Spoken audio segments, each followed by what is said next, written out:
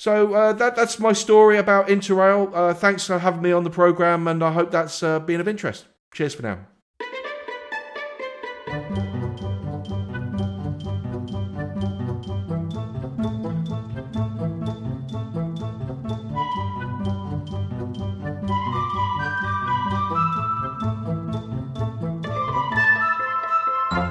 Hello, and thank you for tuning in.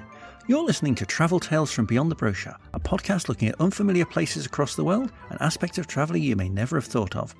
I'm your host, the Barefoot Backpacker, a middle-aged Denbigh with a passion for offbeat travel, history, culture and the whys behind travel itself. So join with me as we venture beyond the brochure.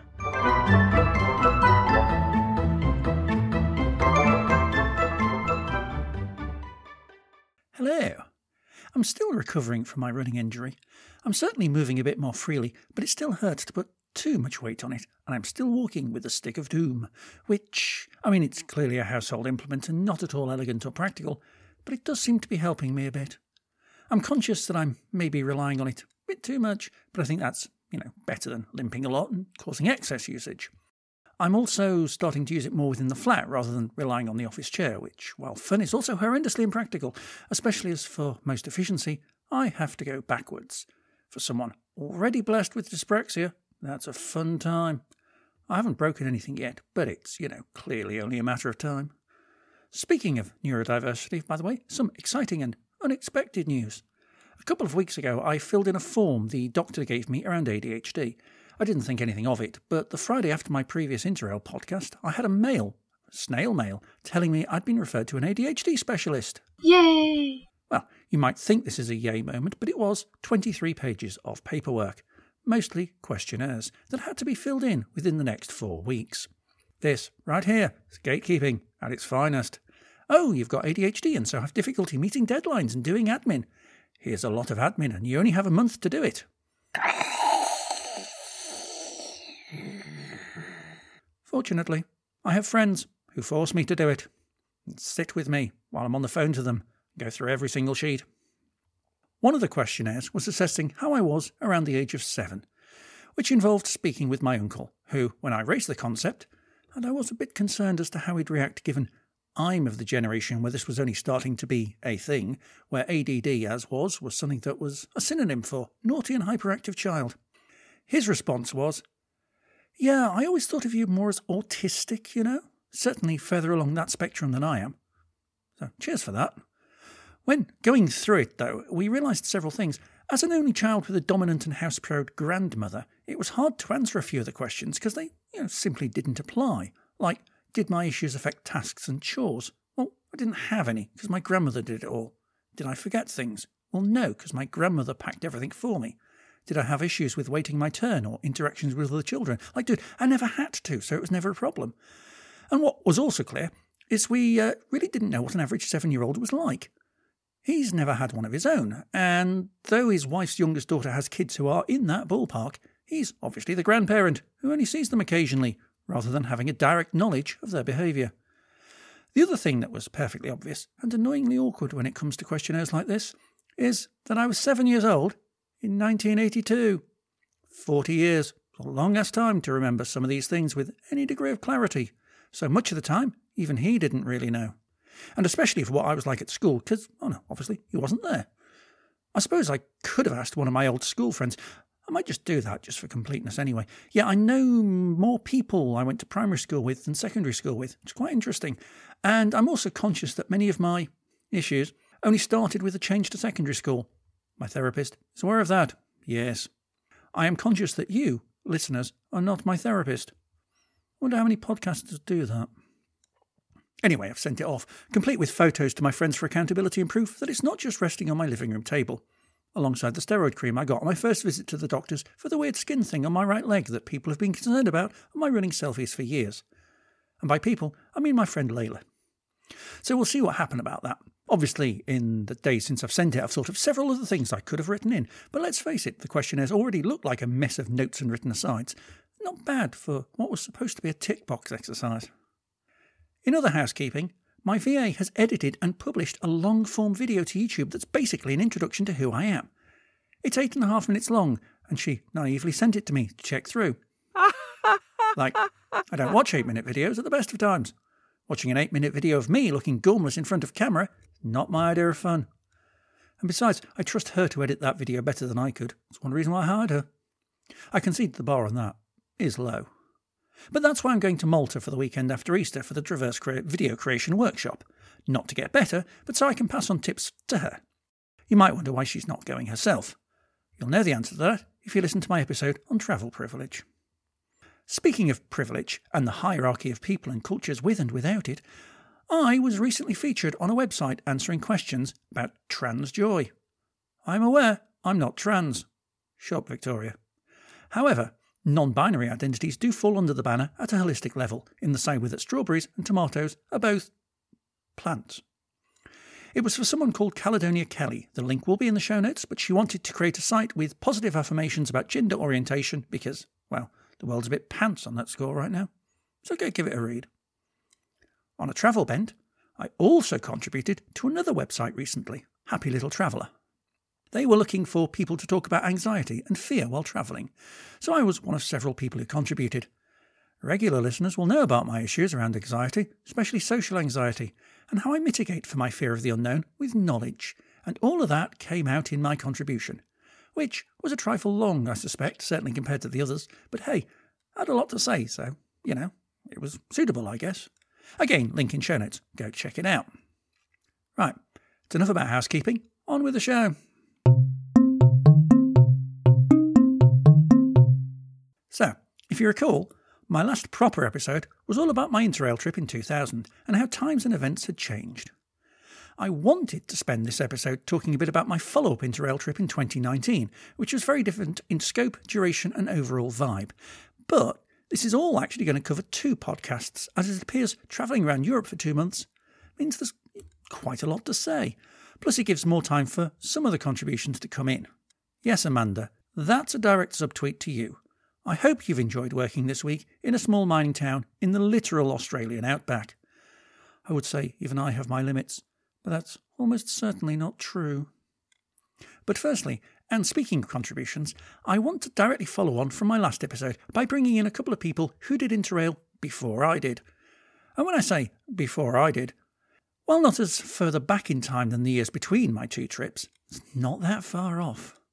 Firstly, let me bring in Alison from the Alison in Andalusia blog and website. She took her trip just over a decade before I did, when the world was a very different place. I went interrailing in the summer of 1988 at the end of my first year at uni.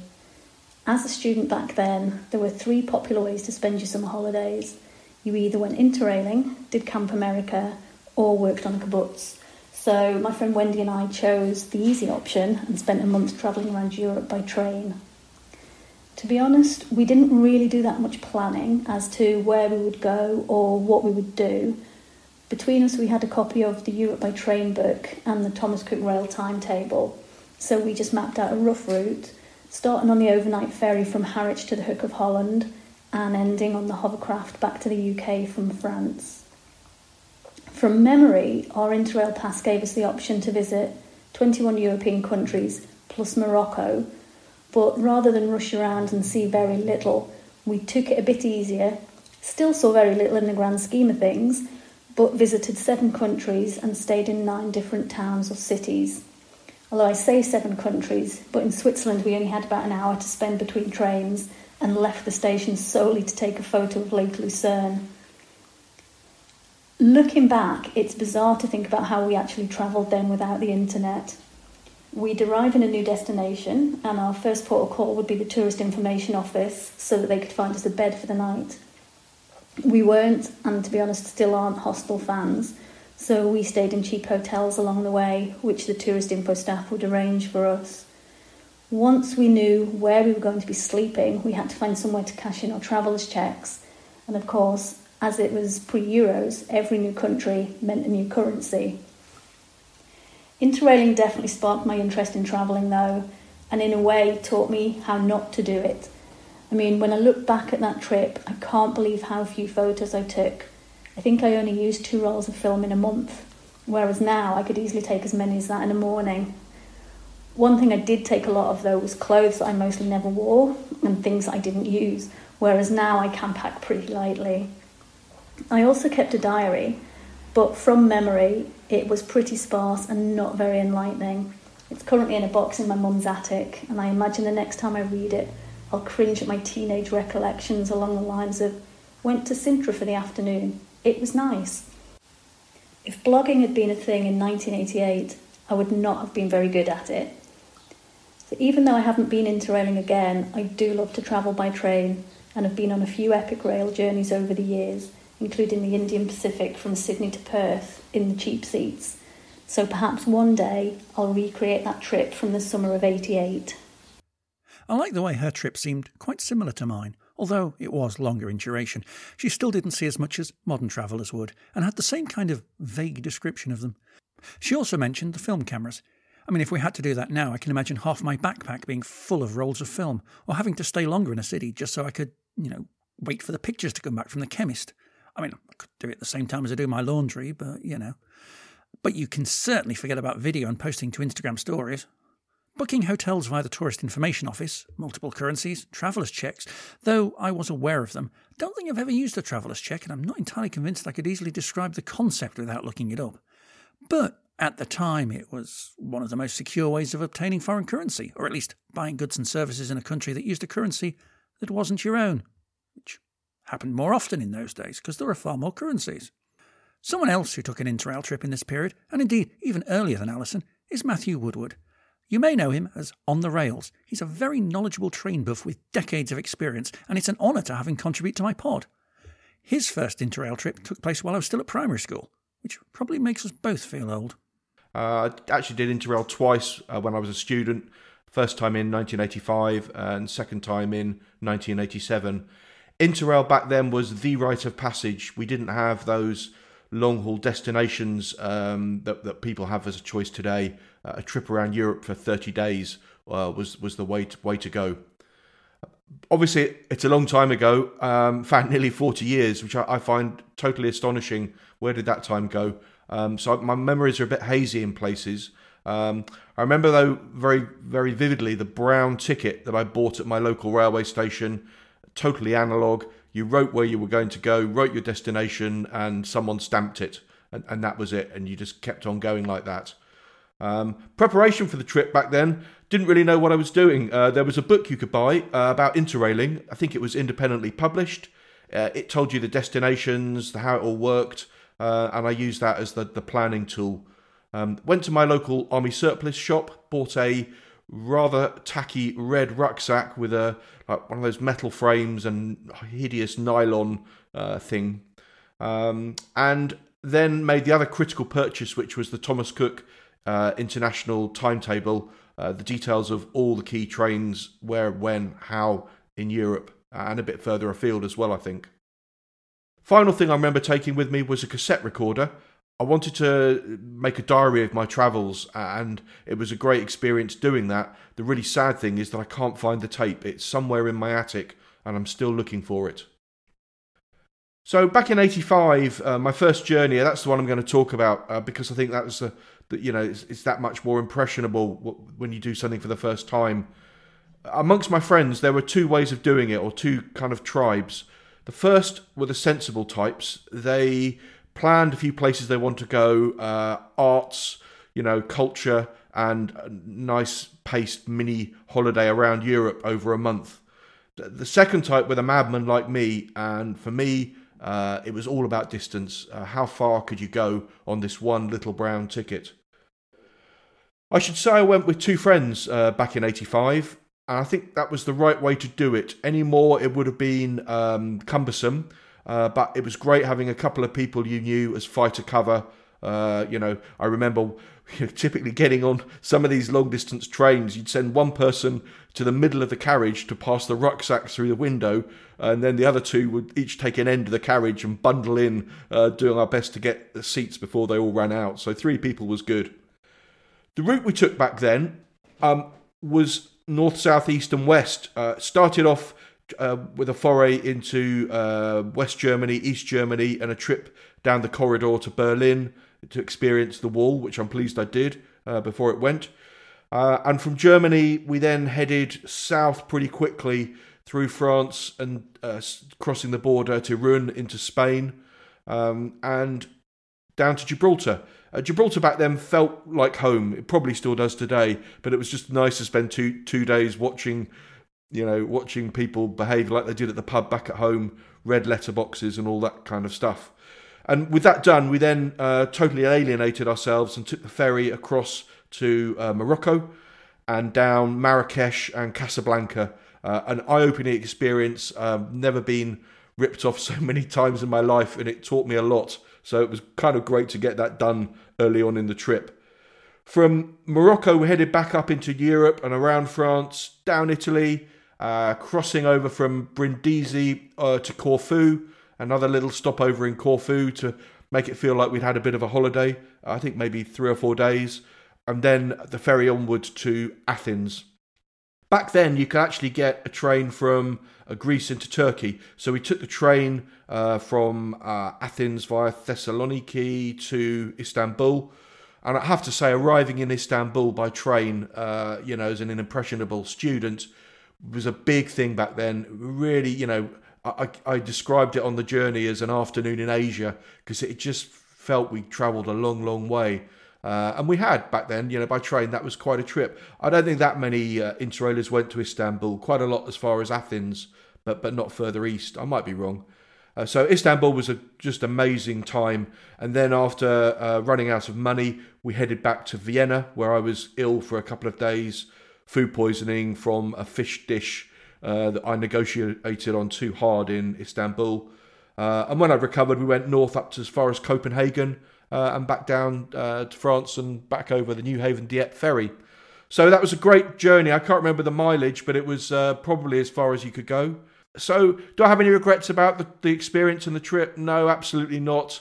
85 was the primer for me doing it again in 1987, just a bit more confident and a bit more pushing in the things I wanted to do and see. And my life might have been different if I hadn't done Interrail. After 20 years of wearing a suit, I put it in a wardrobe and decided to become a traveller and a writer, and that's what I've done for the last decade. The only regret I've got maybe about Interrail is actually, sounds trivial now, but selling that little brown book back to British Rail, who would pay you £10 for the market research aspect of the journeys that you'd taken, and I really wish I kept it.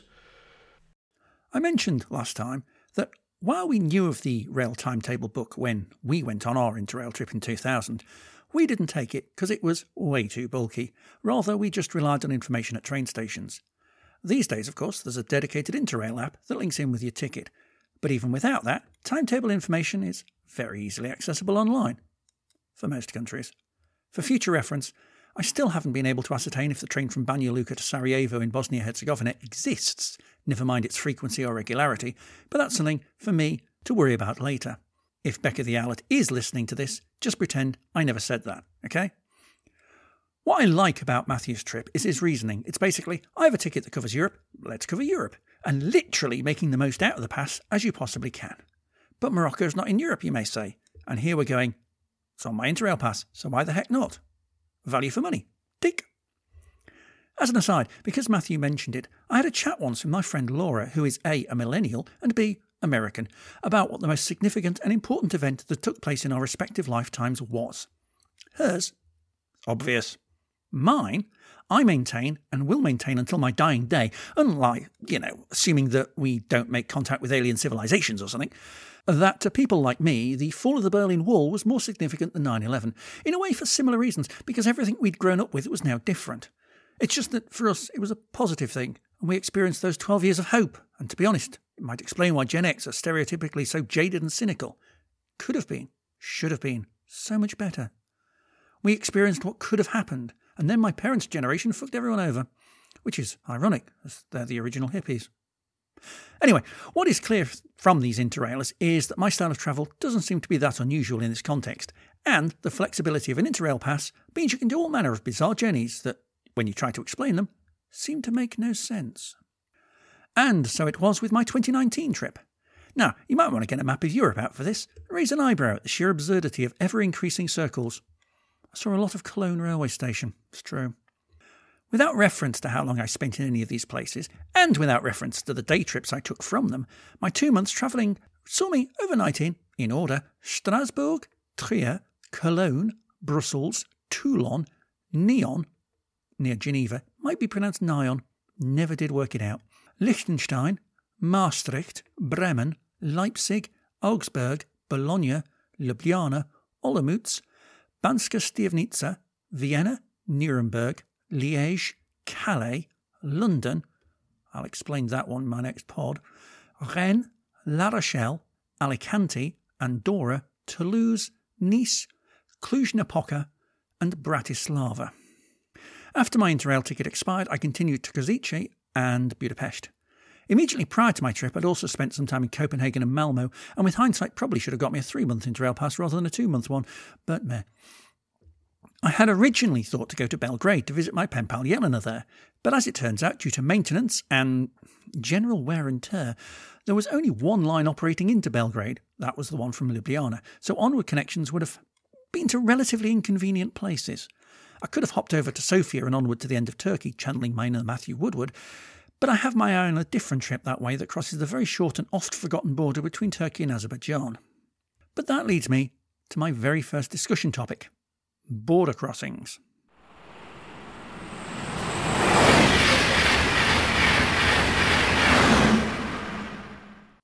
I mentioned in my last pod about my excitement at crossing international borders. Obviously, on an Interrail trip around Europe, mostly within the Schengen area, this meant that most of the borders I crossed were seamless and inconsequential. I did make a point of actively walking across a couple, though, and enjoying the freedom of movement that they provided. I've done 2 entire podcasts about border crossings before, albeit in the very early days of this podcast, so you might not have listened to them. At some point, I might go over some of the topics on my early podcasts, but not right now. Anyway, the most scenic border I crossed was possibly that between Switzerland and Liechtenstein, a border I crossed it twice on foot because trains don't go to Vaduz at weekends. It's quite a border. It runs along the River Rhine, and the bridge I crossed between Buchs and Scharn offered a fabulous view north to clear skies and huge mountains. It was pretty much exactly what you'd expect the view to look like if I said you were crossing a large river in Switzerland. On the bridge was a small plaque telling you you'd crossed a border, but otherwise there was no other indication. While neither are in the EU, they are in a customs union with each other, and both in the Schengen free movement area, making the journey delayed only by taking photographs. Another border I took pictures of, albeit for very different reasons, was that between Italy and Slovenia, at Gorizia-Nova Gorica. In my childhood, this was a very hard border, being part of the Iron Curtain that divided Europe into the 2 opposing camps. Even though Yugoslavia, RIP, wasn't a Soviet puppet state and had more liberal travel arrangements, it still would have been an effort to cross the border by land here. And while I did wander along the main road to take pictures and ponder over the changes at the remains of the guard posts, the most interesting part of the border is visible at Europe Square, a little walk outside the centre of Gorizia and right next to the railway station in Nova Gorica, which itself is a little way out of the town centre on the Slovenia side. It's hard to imagine now how this border would have looked back in the day. The railway station would have literally opened out onto it, and while there wasn't a huge wall here as there was in Berlin, there was very definitely a secure fence preventing access. These days, it's a large pedestrianised square with information boards and floor plaques depicting and delineating what was here. Foot selfies were taken. Thanks were given. Another border I specifically visited was the Drielandenpunt, the tri-point between Belgium, Netherlands and Germany. It's also the highest point in the Netherlands, which always amuses me when my Dutch friends visited and their friends go, "Well done, that must have been an effort." To find it, I mean. It's a bit of a theme park, not going to lie, with lots of food stalls, small amusement park type rides, that sort of thing. The tri-point itself is marked with a small stone column, which is popular with locals taking pictures. It is also popular with wasps. I had to venture a short way across a border that no longer exists to eat my lunch in peace in what used to be neutral Moresnet. Oh God, this is a niche meeting of several of my interests. In brief, Moresnet was a triangular-shaped piece of land around 1.5 kilometres by 5 kilometres, making an area of around 3.6 kilometres squared, slightly less than twice the size of Monaco, or, for Antipodeans, a tenth the size of Norfolk Island. It was centred around an old zinc mine which, after the Napoleonic Wars, both the Netherlands and Prussia wanted control of. It was right on the border of both in the newly defined structure of Europe. It was decided to keep it neutral and be run by both in a sort of condominium. a bit like Vanuatu, but without the road chaos. At some point, they thought they'd come back to it and sort out a more permanent agreement. Anyway, they never did. When Belgium became independent, they took over from the Dutch in the agreement, but a resolution wasn't achieved until 1914, when the Germans invaded it. 2 world wars later, and the whole area was ceded to Belgium, although by this time the pressing need to have a zinc mine had quite abated. Anyway, I walked across the border into Germany, and a few kilometres later ended up in Aachen. Aix-la-Chapelle, a city like Ljubljana or Laibach that brings to mind A-level history, and Moresnet, and where I lost my hat in the cathedral. To be fair, it's a very glorious cathedral and you definitely need to visit, but I went in wearing a hat and decided I probably shouldn't be wearing a hat in a religious building for ill-defined cultural reasons, so I held on to it. After about 10 minutes, I realised I was no longer holding on to it. No idea what happened to it. I was irked. I was given that hat by someone on my hike across Great Britain a few months earlier, when I lost the hat that I had in Bellingham, in Northumberland, after taking it off in a pub and forgetting its existence. Not all the borders I crossed were between countries in the EU and in Schengen.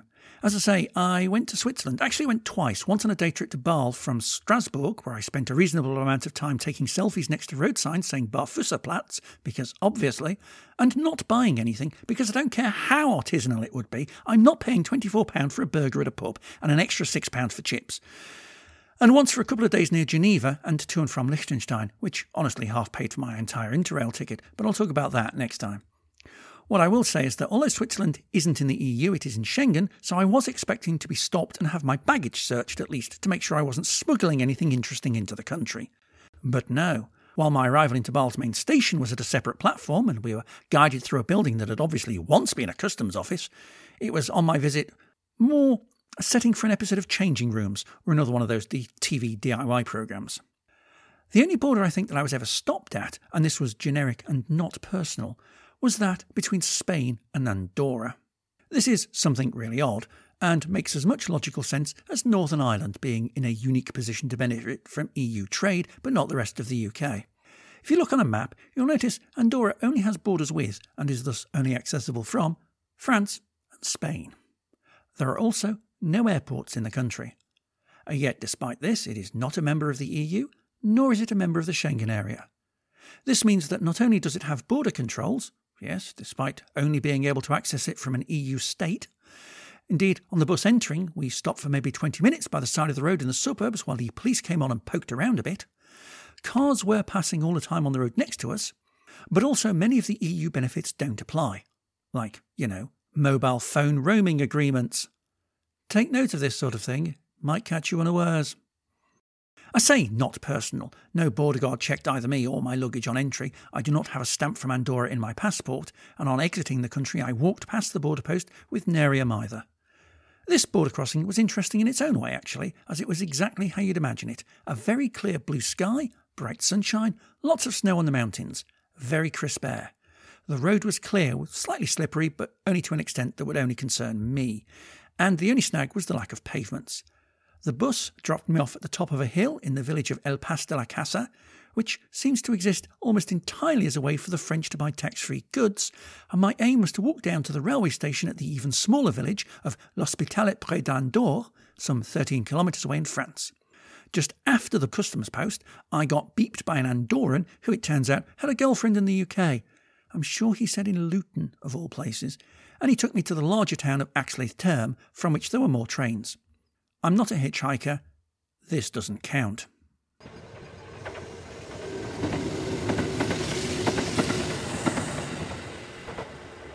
Speaking of Andorra, and I'll come back to there in a little while, one of my long-term bucket list items is to visit the capital city of every European country. For a given definition of capital, semantically 3 European countries don't have one, and there are many arguments about the location of the 4th. But Interrail is a fabulous way to do this with relative ease, since many of them are directly linked, making it a very easy way to hop around the region. However, it's not always that simple. Some of these countries are relatively small. And obviously, I'm the sort of person to get excited about San Marino just as much as I am about Spain. Well, probably more so, actually. Spain's not my favourite country in Europe. There are 6 countries with a size below 1,000 square kilometres, excluding Malta, given that it's an island, and therefore even if it had trains it would be beyond the scope of an average interrailer. 3 of the other 5 don't have a public railway service, that's Andorra, San Marino and the Vatican City, and a fourth, Liechtenstein, seems to only have a weekday commuter service. The only one of them to have a regular, frequent standard rail service is Monaco. So I did. Monaco is also not my favourite country in Europe. I will say I only had a few hours there on a short day trip from Nice. It's literally right there. And it rained pretty much the whole time. There isn't a whole lot to really do, apart from gawp at the tourists outside the famous casino building, like they'd let the likes of me into that sort of place anyway, and take a loop walk around the streets that one weekend a year make up the Formula One motor racing circuit. The yachts in the harbour are as grand as you'd expect. The city itself, whisper it quietly, it's mostly quite ugly. And I suspect if I had to live there, I'd go to Nice rather a lot. It's also a very hilly place. The railway station is built underground at the top of the hill, a steep climb from the harbour. Note that Monaco, being a city-state, is one of those countries which semantically and technically doesn't have a capital. Monte Carlo is a quarter, not a separate administrative entity, in the same way St James, as the local council ward that contains the UK's Houses of Parliament, is a part of Westminster. And London. But not London. It's complicated. I've done podcasts on that. Anyway. San Marino, in the northeast of Italy, was somewhere I tried to visit on my abortive trip back in 2002. I'd overnighted in the seaside town of Rimini, but social anxiety, mainly a fear of having to ask for tickets in a foreign language, made me chicken out. So, 17 years later, I wanted to make sure this wouldn't happen again. And it wouldn't, because not only was all the information about the journey available online, there were many posters and signs around the railway station at Rimini telling you exactly how to do it. San Marino is an odd place. It claims to be the oldest independent state in the world, founded by a Christian refugee in 301 AD, who set up a monastery here in the impenetrable hills. I'm not quite sure how even the Roman Empire didn't notice or care about it, never mind any of the many subsequent invaders, so I'm taking all of this with a pinch of salt. It's about 10 kilometres from Rimini, mostly flat, but then within the borders the land rises some 700 metres. While there's settlements scattered around the country, most people go to the town itself, a series of steep cobbled streets surrounded by stone walls and old buildings. Many of the buildings are gun shops. Seriously, this place is the place to go in Europe if you need a rifle or gun. Having said which, there are some great views from the battlements across the hills and mountains of that part of Italy. Very worth going, even if it's just to stand there and go, ooh, that's pretty. Andorra is similarly accessible only by bus, due to its location also in the mountains. I got there by bus from Barcelona railway station, once again ensuring the only reason I visited Barcelona was to change transport. This, interestingly, is also the only reason I've ever visited Venice. I've similarly changed trains there twice, once on this trip between Bologna and Gorizia, and once on my 20-year trip between Trieste and, well, oddly, Rimini. What can I say about Andorra? It's not very big, but it's also bigger than you'd imagine. I wasn't staying in the capital, rather I was halfway along pretty much the only road in the country, in a hostel recommended to me by Hostel Geeks on Instagram. Hostel Tartier. I still follow them on Instagram as it happens. Lovely little place, though they're better catered for the snow sport market than for random solo barefoot backpackers. And indeed, while I arrived in the rain, overnight on my first night there we had a nice flurry of snow that ended up being a foot or two deep. Foot selfies in the snow were taken. Yes. It is a place you'd go for either skiing or the scenery. I imagine there'd be some great hikes in the mountains in June. As it was, I was there in early November and just passing through, so my one full day in the place was spent walking around its capital, Andorra la Vella.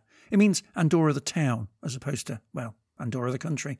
And if that seems odd and unimaginative, consider the capital cities of Mexico, Guatemala and Luxembourg. Again, there wasn't a lot to do really there, but it's a decent enough place to stock up on provisions. Some of the buildings are quite odd. The Parliament building, if I recall correctly, is very modernist. And the views are good. I'll talk about the beer in the next podcast. That's a whole different kettle of, well, not just hops. Similar in location to Andorra, but much more accessible, especially on weekdays, and with less of the admin, is Liechtenstein. I entered and left on foot from the Swiss town of Buchs on a bridge across the Rhine, as I mentioned earlier. I was staying in a youth hostel a couple of kilometres upriver, and the walk along is also very pretty, almost like a canal with a dike running alongside, with fantastic views across the Alps. As I say, it's as picturesque as you'd imagine. Given the size of the country, the main settlements kind of merge into one. I wasn't quite sure where the border between the districts of, for example, Shan and Vaduz was, or even where the hostel and the football stadium were, but I certainly passed by the government buildings. The Parliament building looks a bit like a triangle, and the main castle high on the hill. It's a pretty expensive place, which is why I was staying in the youth hostel and why I ate there. Fairly functional, not very exciting, but equally edible and affordable. I'm not saying budget, I'm saying affordable. This is Liechtenstein we're talking about. I did not visit the Vatican City on this trip, but I was there on my Italy trip in 2002 when I nearly got arrested in St. Peter's Square for swearing at a policeman. We won't talk about that, but he was being a jobs-worthy twat, so he deserved it. I was in Liechtenstein for two reasons. One, because of my ambition, as I say, to visit the capital city of every European country, but also two, because of a bucket list item to watch an international football, soccer, match between two countries' teams who didn't have a cat in hell's chance of actually winning anything. And it just so happened Liechtenstein were playing Armenia at home at just the right time. So the stadium, Rhine Park, literally on the banks of the river, possibly therefore the nearest national stadium to an international border, not that that would be hard in Liechtenstein because it's about 4 miles wide at its widest point. 2 of those miles, mountains, was only about a third full, and mostly with Armenians. Who knew there was such a large Armenian diaspora in nearby Switzerland? The match finished 1-1, and the chap who scored for Liechtenstein was Yannick Frick. He's the son of the chap I used to buy a lot in Championship Manager, Mario Frick, back in the days when I did my original Interrail trip. Apt. Football wasn't the only sport I watched on the trip, although my other experience I didn't plan ahead for. I was in the Czech city of Olomouc for 3 nights and was browsing around things to do. Turns out on one of the nights I was there, the local ice hockey team were playing a local derby against Vitkovice, based in nearby Ostrava. And as you all know, I'm rather fond of ice hockey, so I popped on over. No one questioned why I was there, almost as if it was perfectly natural for an alien to come wandering by and watch some ice hockey. The website icehockey24.com tells me that I was one of 4,481 people in that stadium, which means twice as many people watched Olomouc lose 4-3 in overtime as watched the Liechtenstein-Armenia football match. Make of that what you will. Speaking of sport, back in Switzerland I went to the Olympic Museum, which is quite an extensive place set in some luscious grounds overlooking Lake Geneva, and with a series of modern art sculptures outside that take some glancing at to recognise they're all representations of different Olympic sports. The setting really shows you what the Olympic Committee does with its money. The museum itself contains over 10,000 items and is roughly divided into 3 sections. Firstly, you take a tour through Olympic history, from the original Greek Games to the modern Olympic movement. There's a small section with information and stats about all of the modern editions of the Games, including the Winter Olympics and the Paralympics. Then there's a whole series of displays around objects relating to the Games, including famous athletes' equipment, signed memorabilia, and overviews of competitors. Lastly, there's an interactive section where you can compare yourself to Olympic athletes and take part in certain events to see how you stack up. I did not stack up well. Also in Switzerland, I realised I could visit CERN, the European Organisation for Nuclear Research. The acronym is French, because nearly all European acronyms are. I didn't know you could take tours of this place. I assumed it was all protected by nanobots in case of escaping Hawking radiation. Apparently not. This is, after all, where the Large Hadron Collider is centred, amongst other things. There's 2 parts of the visit: a wander through a small museum with information boards about what CERN does and a brief overview of high-level physics, and then poking around in the older buildings that used to be used for actual experiments. You're taken on a guided tour of this bit because they don't just let anyone in to see this stuff, and you certainly don't get to see anything that you can break, but you do get to see the Synchrosylotron, the first particle accelerator from CERN, operational in 1957. But not push any buttons on it. They don't want random balls of chaotic barefoot backpacker energy messing with anything. They don't actually like barefoot backpackers at all. Their FAQ says you can't wear anything with an open toe. I had to go to the supermarket in Toulon a couple of days beforehand and buy some cheap knockoff Converse just for the occasion. I still have them. I think I've worn them about 10 times. Mostly because of snow. And jury service.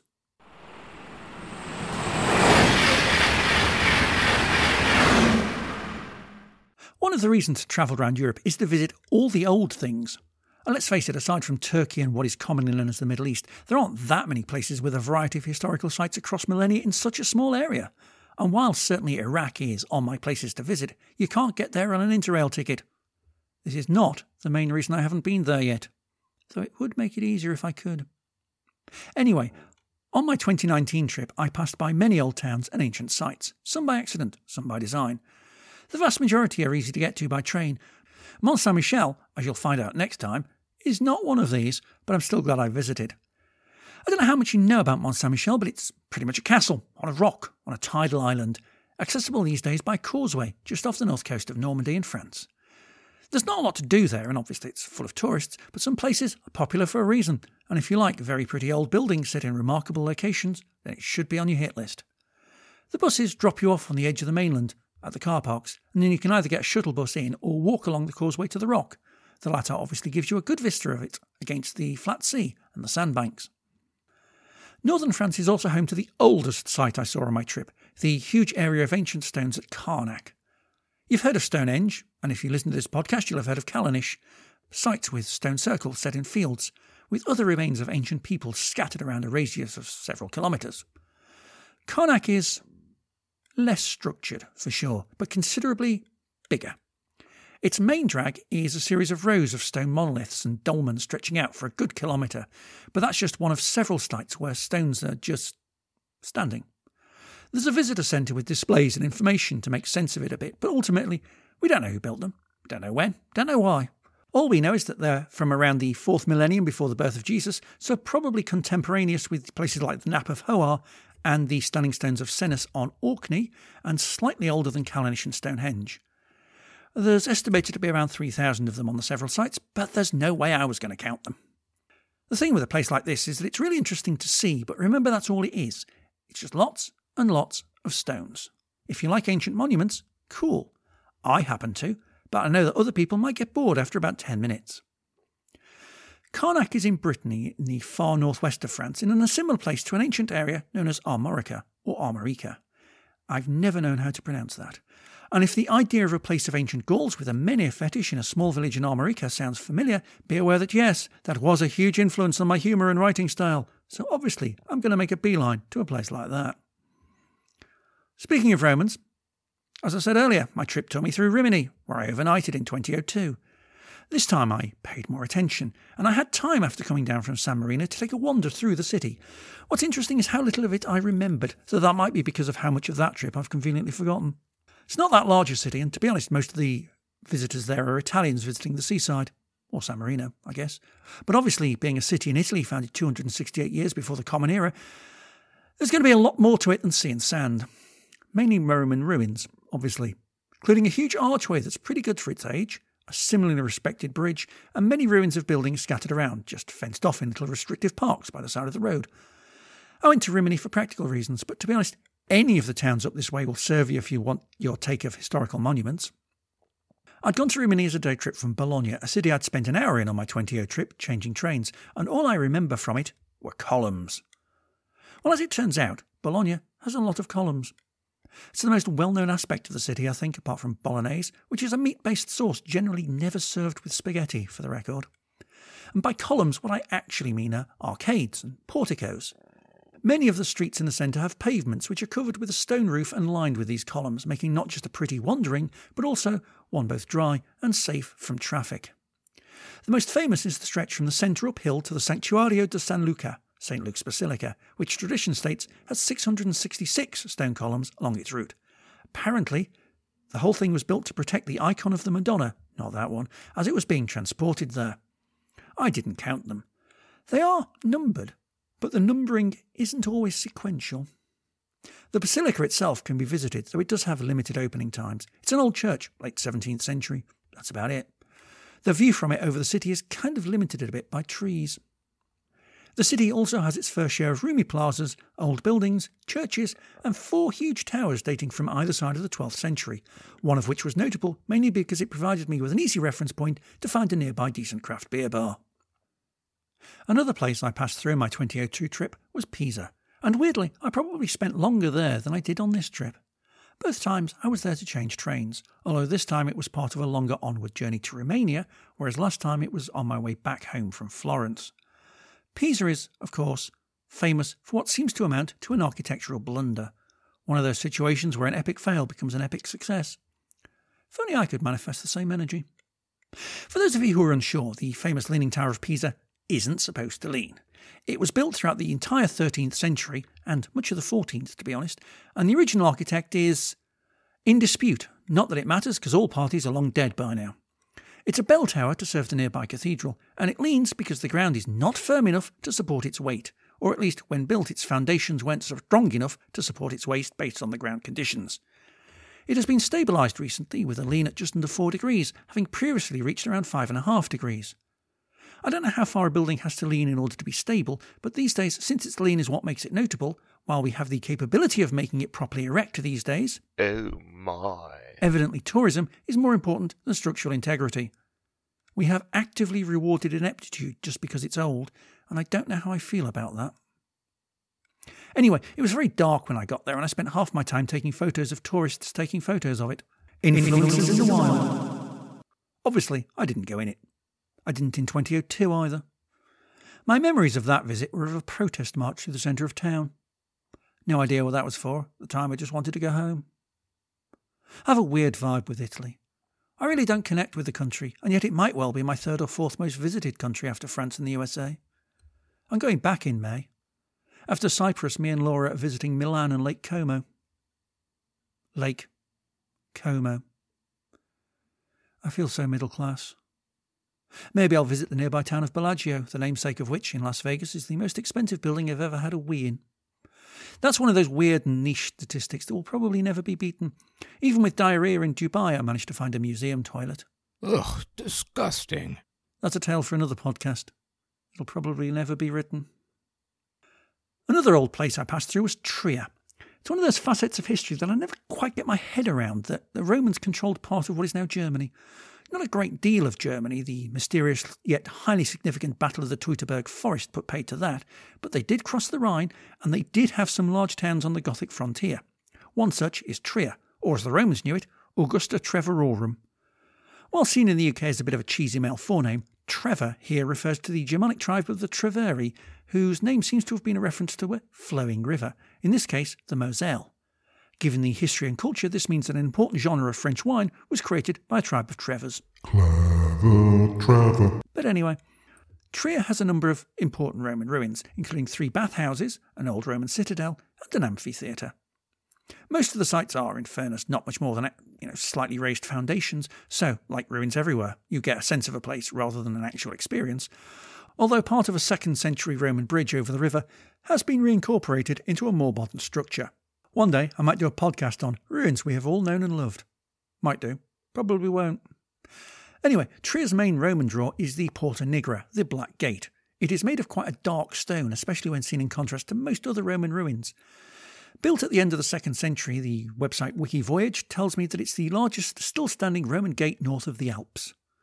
Which is quite a large area, to be honest. I never quite know if that phrase is literal or if it just means not in Italy. Like, does it include Spain? I may be overthinking this. If you like your history a bit more modern, Trier has a museum in the house that Karl Marx was born in. Nice lad, if a bit too prone to arguing with authority figures in his youth. Well, I guess he'll grow out of that. Oh. I overnighted in Trier. I didn't overnight in the French town of Agen. Rather, I passed through it on the way to catching an overnight bus from Toulouse. That was a long journey. Talk about that next time. Anyway, it's one of those I had some time to kill, so why not kill it here places. I'm very glad I did, to be honest. It was a nice little city with a cathedral, a couple of interesting ruins, and a large open space near a skate park with a huge aqueduct, the Pont Canal d'Agen. It's just under 540 metres long, has 23 arches, is built from relatively local stone, and dates from 1849. It's on the famous Canal du Midi, well, an extension thereof, the Canal de Mer, which provides a navigable waterway from the Mediterranean to the Atlantic via the Garonne River. Another French city I briefly passed through while changing trains, but which would be definitely worth a longer visit, is Nancy, in the northeast of France. I didn't know a lot about it, and I only ended up there accidentally, so I was unprepared for the sheer number and vista of old buildings there, especially around the central Place Stanislas, which is UNESCO listed. There's also a couple of large parks, including the square Parc de la Pépinière, which means nurseries, presumably in this case plant nurseries. Definitely a place I need to return to. Back in Germany, I had the same vibe on a day trip from Leipzig, itself a city worth a few days, with its religious buildings, including both the home of J.S. Toccata and Fugue in D minor, and yes, you will know it if you hear it, Bach, and the church where the first demonstrations in 1989 happened, whose resonance quickly led to the fall of the Berlin Wall and the end of the world as we knew it, but we felt fine at the time. It's also full of museums. There was one I made a particular beeline for that documented life in communist East Germany and went into a whole level of detail about how it all ended. Spoiler, largely chaotically, including one absolute huge miscommunication of intent and policy that made the end somewhat more sudden than you might have expected. But again, tale for another pod. As an aside though, it's remarkable to think that when Matthew and especially Alison made their Interrail trips, the idea that barely 2 summers later you'd have been able to include Leipzig on your pass would have been thought laughable. Anyway, day trip from Leipzig to Erfurt and Weimar, the latter being the most notable German city from my A-level history days. It was where the post-World War I Constitution was signed and why that period is known as the Weimar Republic. But it's also a city of culture and architecture. The former has a lovely little old town area, several old cathedrals, preserved and in ruins, including the obviously photographed Barfusser Kirche, now a war memorial because it's in ruins due to us. A handful of museums, definitely worth a visit. Also in the neighbourhood is Buchenwald, another, I'm going to call it a war memorial, which is equally worth a visit, but for, shall we say, other reasons. That too is a tale for another podcast. One created by someone else. I suspect I am not the right person to be talking about that. But this is one of the nice things about Interrail. You get to spend time, however brief, in places you hadn't previously considered that might not even be that much off the beaten track, but because they're not major cities, you might overlook them. My trip also revealed just how popular ornate fountains are in Europe, Central Europe especially.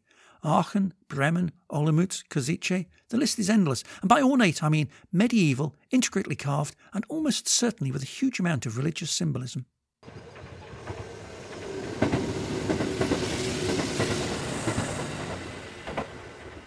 Most of the places I've mentioned have been inland, but of course Europe is surrounded by the sea. Having an Interrail ticket means I can really make the most of that, or as much as you can do in the autumn. The bulk of my seaside experience was in Toulon, in the south of France. For reasons I'll come on to in the next pod, I wasn't alone for this section of the journey. Rather, I had my friend Lix in tow. They've appeared once on this pod, in an episode, talking about alcohol, which is very on brand, as much as my time with them was spent drinking alcohol and watching Netflix. Or drinking alcohol and musing at the insides of cute restaurants. Or drinking alcohol and you get the idea. Not that I wasn't drinking alcohol regardless, but their tastes are more expensive than mine. I'll talk about that next time as well. But one of their desires was to spend time at the sea and have a photo shoot there because they're very much they're a Nixie as opposed to my dryad nature. So while I grew up by the sea, it's a bit of an alien world. Anyway, as it turns out, we didn't manage to get to many decent beaches. There was a small one on the edge of Toulon as well as one in Marseille. Still, we saw the sea a lot and it was pretty good weather down there too, which helped. And that part of France is, of course, very close to Monaco, as mentioned earlier, and later on the trip I spent a couple of nights in nearby Nice. My overriding feel of the whole region is that it's probably nicer if you have the money to appreciate it. It's nice in Nice, as the Stranglers once said. And now I'm wondering just how far I can push that vibe.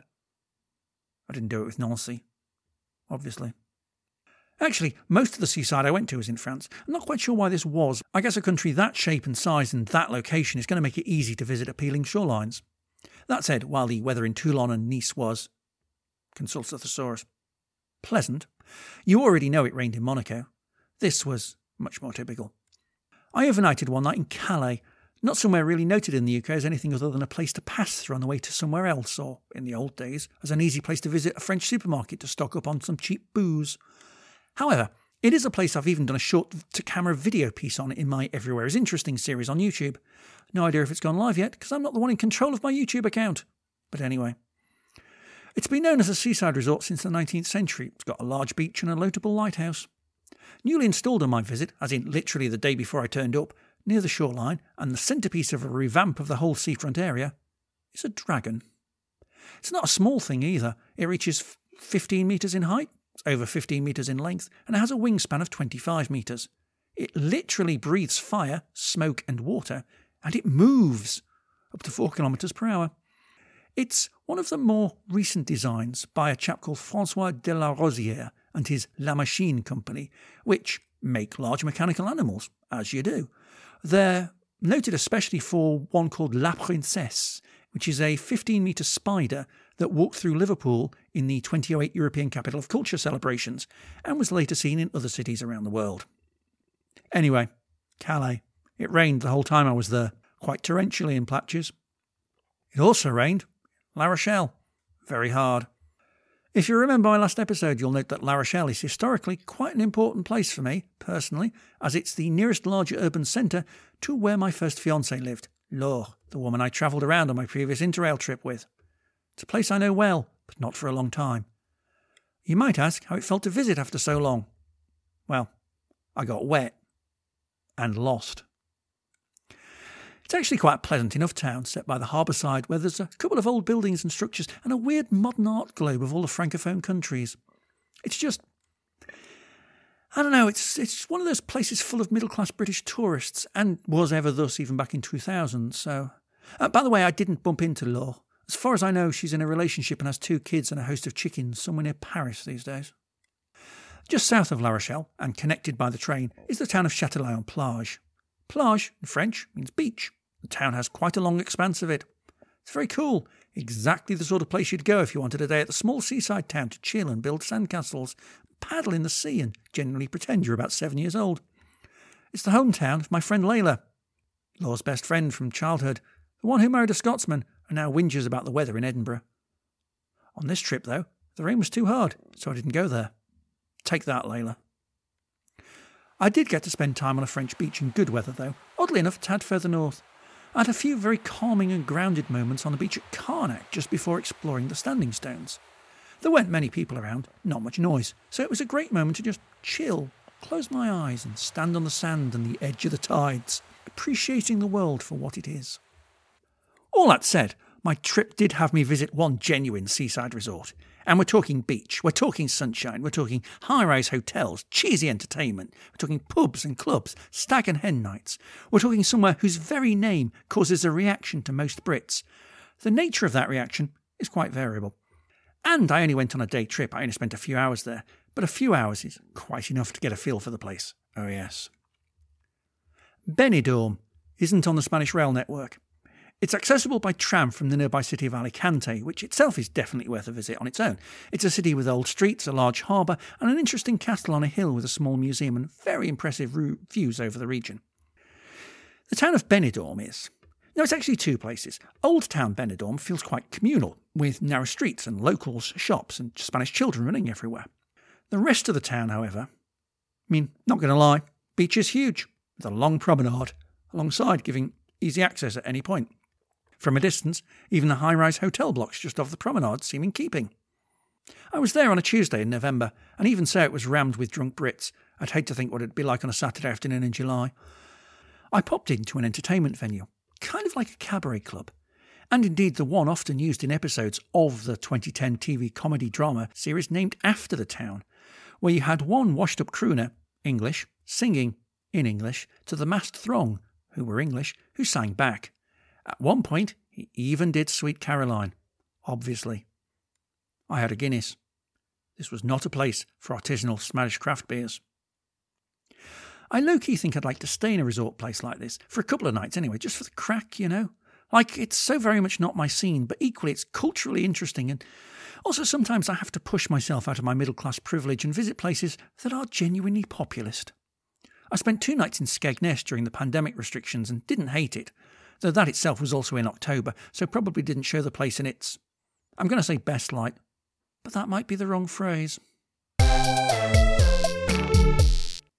I guess on that note, I should call time on this pod. It's getting a bit long. Next time I'll continue this theme, sorry if you're bored of it, but I'm going to take a more holistic look at Interrail itself, looking at topics like accommodation, admin, and things that can go wrong, rather than destinations and things to see. And yes, things did go slightly awry on my trip, but I survived, clearly. Until then, remember to pack a raincoat on your travels, and if you're feeling off colour, keep on getting better.